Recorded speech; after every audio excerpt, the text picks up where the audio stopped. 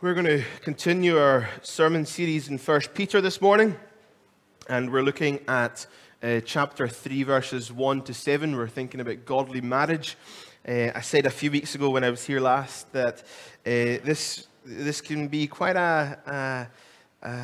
one of these topics that make you itch your collar when you're talking about wives submit to your husbands, and we will see how we get on this morning and what God's Word is teaching us.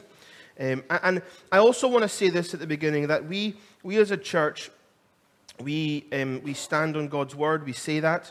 We say that whenever, the stuff around, what the Bible teaches about marriage that we want to live out, and we know our denomination has made changes that we've said, and I've said, that the Kirk session have agreed that we disagree with when it comes to same-sex marriage. But what I want us to know, though, is that we can't say that and then ignore everything else the Bible says on marriage. We can't do that. We have to follow what the Bible says on marriage, period. And the Bible speaks a lot about marriage. We'll touch on some of that this morning. But this is one of the things Scripture says about marriage when it talks about the roles and the functions within marriage between wife and husband. But we'll get to that in a few moments. But before we do, and before we read God's Word, let me pray and just ask the Lord for wisdom this morning. Father God, we thank you for your Word, Lord, and we thank you for all of it. We thank you for every single letter in the Bible. Lord, from the very first letter in Genesis right through to the very last in Revelation, Lord. We thank you for it. We thank you that it's there to teach us, to correct us, to edify us, Lord, to build us up, to encourage us, to make us more like you. And Lord, we know that the topics that we can sometimes read in the Bible are countercultural, Lord, and the society would disagree with. But Lord, we ask that you help us to be a people that live out your word, regardless of how difficult it is, Lord. And I ask this morning for wisdom. I ask for grace, Lord. Father, when we talk about these kind of things, it can cause people to feel angry, distressed, uncomfortable, Lord. And Lord, we know, and we read in your word, that the gospel is an offensive message. But Lord, we're not meant to be an offensive people. So Father, I ask that as I preach this morning, Lord, would you grant me wisdom and grace? Father, anything that isn't of you, would it fall away and would it not even pass my lips? So we ask these things in Christ's precious name. Amen. Let's read 1 Peter chapter 3 together, verses 1 to 7. Likewise, wives, be subject to your own husbands, so that even if some do not obey the word, they may be won without a word by the conduct of their wives, when they see your respectful and pure conduct. Do not let your adorning be external, the braiding of hair and the putting on of gold jewelry, or the clothing you wear, but let your adorning be the hidden person of the heart, with the imperishable beauty of a gentle and quiet spirit, which in God's sight is very precious. For this is how the holy women who hoped in God used to adorn themselves, by submitting to their own husbands, as Sarah obeyed Abraham, calling him Lord. And you are her children, if you do good and do not fear anything that is frightening. Likewise, husbands, live with your wives in an understanding way, showing honor to the woman as the weaker vessel, since they are heirs with you of the grace of life, so that your prayers may not be hindered. Amen. Part of me wants to finish there this morning and let God's word speak what God's word says, but we're not going to do that. We're going to engage with Scripture, and we will see what the Lord is revealing to us through His incredible word that is truth to our souls. If you can remember back to 2 weeks ago, Peter had been speaking about the relationship between citizens and every human institution. They're told to be subject or submit would be another way of understanding that, for the Lord's sake. He then spoke about slaves and their masters, and he called slaves to be subject to their masters as well. And pointing to Christ as the example in their suffering. And we said through that Peter wasn't condoning slavery, but he was saying this is how you live. Even in the midst of difficulty, this is how you live as God's people through something like what was happening to his audience. He now turns his attention, after speaking about Jesus being the shepherd and the overseer of our souls. He turns his attention now and he speaks about the relationship of the kind of family dynamic of husband and wife. And he says, likewise, wives, be subject or submit. And notice who he is saying this to your own husbands. Okay, so that's a really important thing that we need to hold on to there. It's speaking about how wives relate to their own husbands. Also, we need to remember that he's speaking to the church. So he's talking to Christian wives. Submit or be subject to your own husbands. So what does be subject or submit mean here in the context of wives towards their husbands? Well, it might be helpful for us to think for a few moments what it doesn't mean, to talk about what Peter isn't saying. Submitting as a wife to your husband doesn't mean that you're going to agree on everything. Because we see that in the very next wee bit here, it says, so that even if some do not obey the word, they may be won. So they're talking, there's already spiritually there's a difference in the dynamic of the household here. So it's not saying that, wife, you have to just, nod and shake your head whenever your husband says, when he says jump, you ask how high. That's not what this is saying here. Because there's things that you're not going to agree on. And that's okay, because we see that within the example he gives here, so that even if you're a Christian wife and you're married to a non-Christian husband, you're still to be subject or to submit to them. So, if your husband was to say to you, if he was a non-believer, you can't follow Jesus anymore, as a Christian wife, you're going to go, well, I'm sorry, I disagree with you on that. I have to follow Jesus. He's my first. It's for his sake that we're doing this. He's number one in my life. So it isn't agreeing on everything. God has made you with a mind, woman of God. You have to think. Your thoughts are important. Your thoughts are worth listening to and heeding. Submitting doesn't mean you stay silent. This isn't some sort of dictatorship, or it's not meant to be an oppressive thing. Because actually, Peter goes on in verse 6, and he says a really important phrase that is so crucial to this whole topic in verse 6, where he says, do not fear anything that is frightening. So this isn't done from a state of fear or being afraid or being full of terror. This isn't an oppressive thing. Do we see that? This isn't oppressive. You shouldn't, as a wife, be afraid of your husband. That's not what the Bible's saying. That's not what submitting to husbands looks like. And husbands, you shouldn't be making your wife afraid, because they shouldn't fear anything that is frightening. The only fear we should have as God's people is the Lord. He's the one we fear. And that, again, is a really important principle as we begin to engage with what this means. So when this is done well, when it's done in the biblical manner, this is actually a beautiful thing, what Peter is speaking about here. It's positive, it's a blessing, it's nurturing. It isn't terror, it isn't frightening. He's not saying that wives, you must stay in an abusive relationship or be treated like dirt or belittled by your husbands. That's not what he's saying. And if that's what's going on in your life, come and speak to me, or find someone to speak to engage with that. Because that's not how God intends for you to live.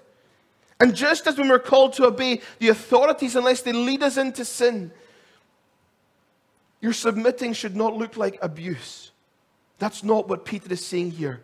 And if that is what is going on, then I would say, and I think Scripture clearly says that you need to get out of that situation. Flee from it. Because that's not what God's will is for your life, women of God.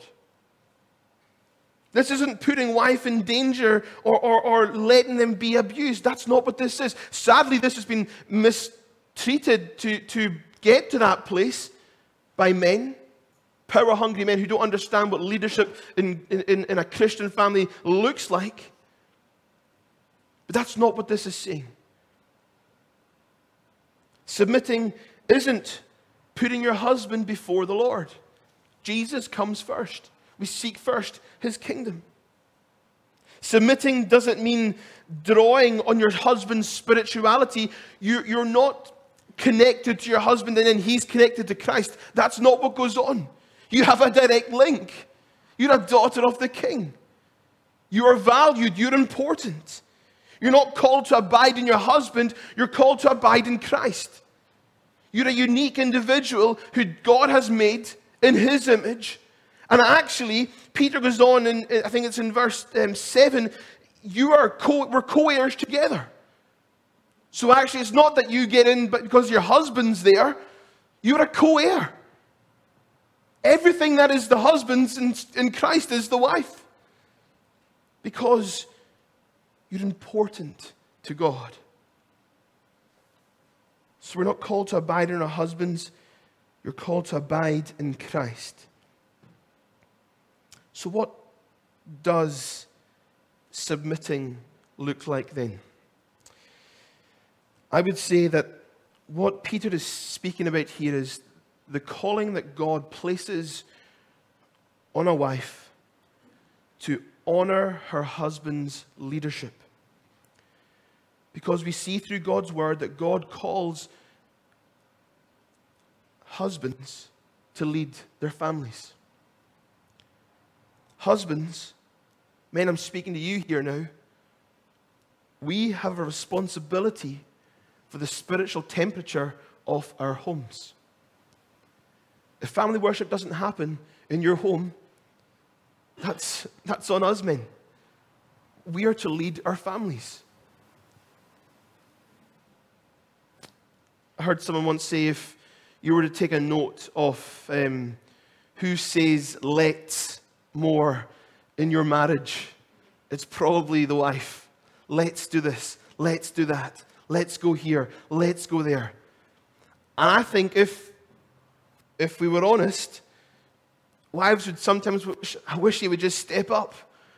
I wish he would just go and fix that thing in the garage that he's been telling me he's going to do for ages. And I keep having to nagging him about it. Husbands, let's set the spiritual temperature in our homes like God calls us to do. Your wife might be and probably is far more talented, gifted than you. She's probably smarter and brighter than you. She's probably better at organizing things and running the finances and being in control of all these things. But as husbands, we're still we're still called to lead our homes, with our wives supporting us in that, honoring and affirming that leadership with their vast array of gifts that God has bestowed upon them as his daughters and as co-heirs in Christ with us. Our day looks at the blurring of the lines in gender. We see that, and we've spoken about that lots, where there's just this free-for-all now, and it's just chaos. But Scripture clearly tells us that there's man and there's woman. And God has made us different. But in Christ, if we're in Christ this morning, we are co-heirs together in Christ. And what we read here is that God calls Christian wives to honor their husbands in how they lead their family. But here's another really important point. This is a voluntary submission. Peter doesn't say, husbands, make sure your wives submit to you.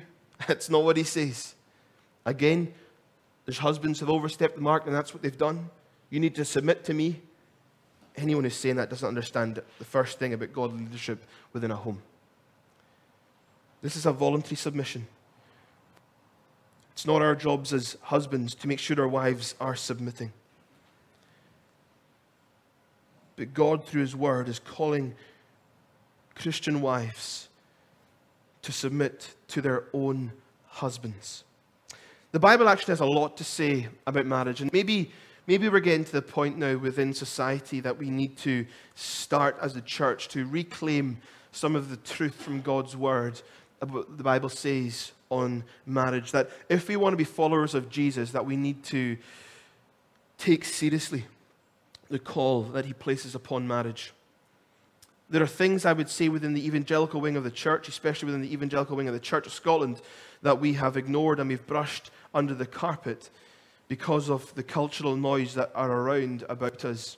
And like I said, we might stand up and speak out against same-sex marriage, but actually there are other things that the Bible teaches us and say about marriage that we ignore. We don't really take seriously because it's not that bad, we say. The Bible tells us, here's a few things the Bible tells us about marriage. It tells us that God's design for marriage is between one man and one woman. The Bible tells us that when we are followers of Jesus, we should only marry those who are also followers of Jesus. We shouldn't be unequally yoked. But the Bible tells us that if we are married to a non-Christian and come to Christ, that we should stay within that marriage. We shouldn't seek to leave. We shouldn't abandon them. The Bible tells us that sex is a gift from God that is to be enjoyed within marriage. The Bible tells us also that singleness is a gift from God. And the Bible rejects the view that I think the world and sometimes the church places upon people, where we kind of say that to be single is somewhat to be not complete. The Bible doesn't say that. The Bible actually tells us that singleness is a gift from the Lord. So if you're single, you are complete because you're in Christ. You don't need a spouse to make you any more whole. The Bible tells us that marriage should be for life and that there are only a few instances where divorce is permitted. The Bible tells us when remarriage is allowed. And the Bible tells us, we've read this morning, that wives should submit to their husbands. But hear this, that husbands should love their wives like Christ loves the church. Those are some really difficult truths to hear, to read, to preach, to own, to live out. But if we want to take seriously what the Bible says, if we want to be a people who stand firm upon God's word, and we want to honor the gift of marriage that God has given, these are things that we need to live out. Now this, you can tell me, is this an easy topic? Absolutely not. Absolutely not. Maybe this has been the most nervous I've ever been standing up in Sandy Hills Church preaching, because it's one of these things that, and I'm sure there's people already who are disagreeing with some stuff that I've said. If that's the case, please hear me, that I'm trying to deliver this with as much grace as possible. And if there's something you disagree with or you struggle with, speak to me. Please come and speak to me. This is countercultural, though. I am the son of parents who got divorced and who both then got remarried. And I have had to wrestle with, what does the Bible say about my own family circumstances and situations? And it's difficult. I know how much hurt this can bring. But this is the Bible. We want to be a church that stand upon the Word of God. And we're living in a day when there is an assault on God's design for marriage. It's everywhere. Whenever you're watching TV now, it's in everything. Cartoons, adverts. There is this agenda that is this assault on God's design for marriage and how He has intended it to be. And as the church, we need to protect and stand up for biblical marriage. Why? Because it's the metaphor. It's how God depicts His relationship with His bride. That we are His bride. He is our bridegroom. Marriage is a metaphor for how God relates to His church. And when the world see Christian marriage, what they should see is a mirroring of God and His people. So your marriage should be a witness to those who are around you, testifying and pointing to your Savior.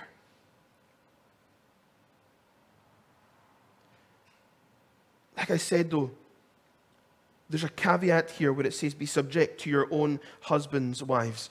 So this isn't speaking about women in general. He's clearly speaking to Christian wives here and about their relationship with their husbands. So this cannot be used, as sadly it sometimes has been, to bring some sort of argument that women are lesser than men because of what Peter is saying. That's not what Peter is saying.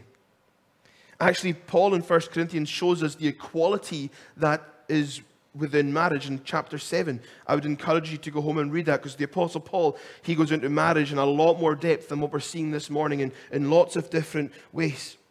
And this isn't meant to be a submissive or a domineering relationship, but it's actually meant to be a beautiful one that is nurturing and builds each other up.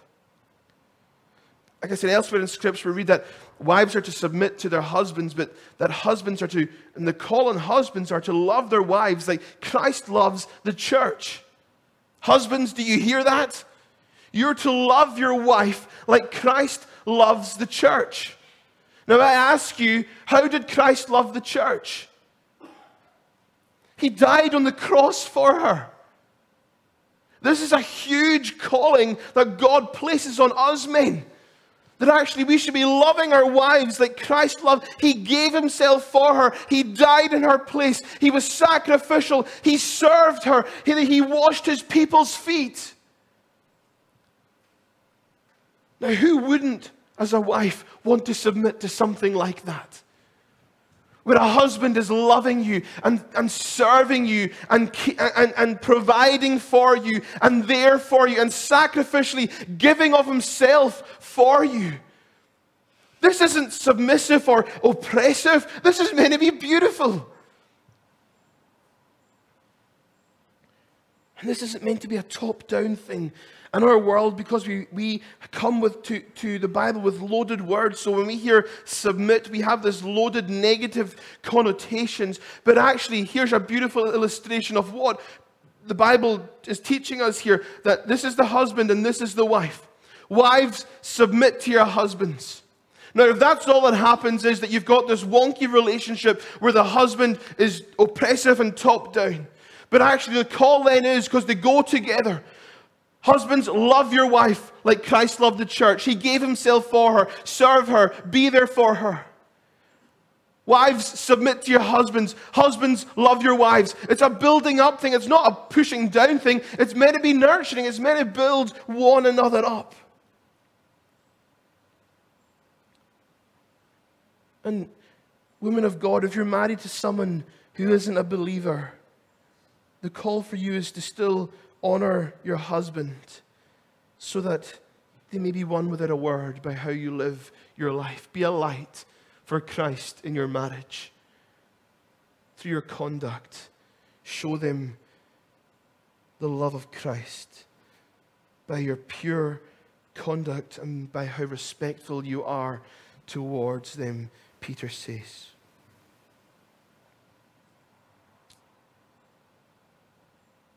Then in verses 3 to 6, Peter begins to develop this thought that reaches its climax in verse 7, where he speaks about being co-heirs in Christ together. And this is really important, and the Lord really pressed this on my heart for you today, women of God. And I want you to hear this, because the way that Peter begins this next part is that he affirms who you are in Christ. He begins by speaking about the external beauty that many women strive after, that many women are in this day are pressured into. Again, you talk about adverts. It's concealer that, it's hair dye this, it's Botox that, it's relentless. There's this thought out there that as women that we need to continue to try and make ourselves look beautiful so that we're worth something. I mean, what is that old advert that here, because you're worth it. Nice soft hair because your worth isn't found in how soft your hair is. It's not about the hair or the jewelry or the clothing. And I love that Peter's even having this chat here with the women in the Bible times, because there's nothing new under the sun. And I'm sure even the husbands in Peter's days asked the question, are you nearly ready? There's this longing to try and present ourselves, to make ourselves look beautiful for people who are out there. But what Peter actually shows us, and I love this, and women, I want you to hear this morning, is that your beauty isn't external. What makes you beautiful is your heart. Your beauty is internal. It's your godly character. So it doesn't matter about how much concealer you have to wear, or how much Botox you need to get, or the crow's feet that you have in the corners of your eye, or the blusher and the hair dye and this and that this world is pushing upon people and women. That's not where our beauty or our worth is found. But what God says is, regardless of the color of your hair, regardless of how big your lips are, regardless of the crow's feet in the corner of your eyes, regardless of how expensive your earrings or what label you're wearing, you're precious in my sight. And again, that is a truth our world and our young people need to hear. That our worth and our value isn't external, but it's what God does on the inside that really counts and really matters. And just in closing, he then talks about being co-heirs together. And what's fascinating is, in the other, and in Peter's day, there would have been a power struggle within household where women were seen as less than men. That would have been the case. But what I find fascinating is that citizens submit to government. Peter doesn't say anything to government. Slaves submit to masters. Peter doesn't say anything to masters. Wives, submit to your husbands. Now Peter's got a word to speak to the husbands. What does he say? Verse 7.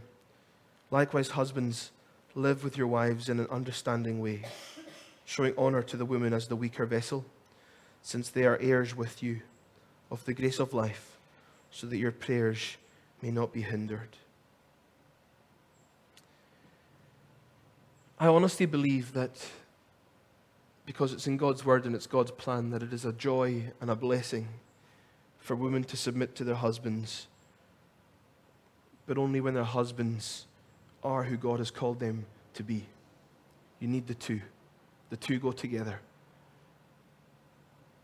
You need the two go together. It's God's plan. And Peter calls the husbands to live with your wives in an understanding way. Now, that's not talking about being considerate or, excuse this example, but putting the toilet seat down. That's not what he's speaking about here. He's not talking about being considerate in that kind of way. What really is meant here is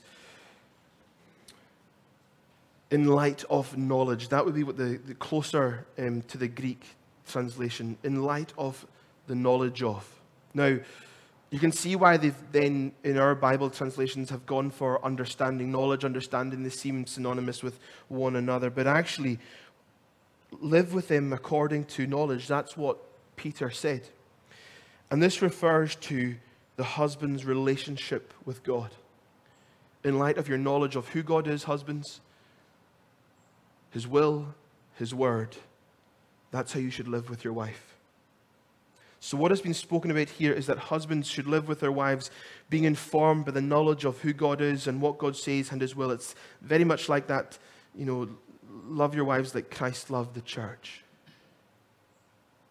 And when Peter speaks about weaker vessels here, he's not saying that women are worthless or women are inferior or, women don't matter as much in the kingdom. That's not what he's saying. We know, though, that on the whole, it's a massive generalization, and I'm sure there's lots of women that could beat me up. On the whole, though, men are often the more physically stronger by genetics and by nature. So what Peter is saying here is that even though you might be stronger than your wife, men, you must live with her in light of God and His ways, pointing to Christ in all you do and being an example of your Savior as you live out your salvation with fear and trembling. Husbands, serve your wives. Sacrificially love them. For that is the calling God places upon you as her husband. To be the godly leaders that God has designed, creating places and spaces for our families and for our wives to flourish and grow and blossom and to enjoy the Lord and to be all who God has called them to be. Man, we need to stand up and be the godly fathers to our children that God wants us to be. Praying with them and teaching them. And man, we need to stand up and be the godly husbands that God has called us to be. Praying for our wives and with our wives and setting the tone and setting the example and setting the spiritual temperature. Being like Joshua and declaring, as for me and my house, we will serve the Lord. This is the principle, I think, that Peter is teaching us here. Wives, honor your husband's leadership. And husbands, live with your wife in the fear and the knowledge of the Lord. And see, when the two go together, it's beautiful. Because it really is God's plan for a godly marriage. Let's pray. Gracious Lord, we thank you for your word, Lord, and we know that it can be challenging, and we know, Lord, that there are areas, even though we're in Christ, there are areas in our life where it still jars and we still feel convicted. And Father, I ask, Lord, that as men of God in this place, Lord, that you would call us and you would make us to be the godly leaders that you intend us to be. Lord, I ask the question, why is it that so often men don't pray? Why is it that our denomination, the prayer warriors in our denomination, Lord, are most of the time are women?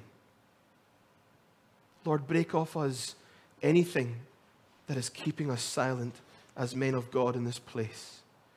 And Lord, cause us to rise up and to be the men that you have made us to be, serving our wives, loving our families, sacrificially giving of ourselves for our spouse. And Lord, creating a home environment where it is a joy then for our spouse to honor our leadership. God, help us with this, we pray, in your precious name. Amen.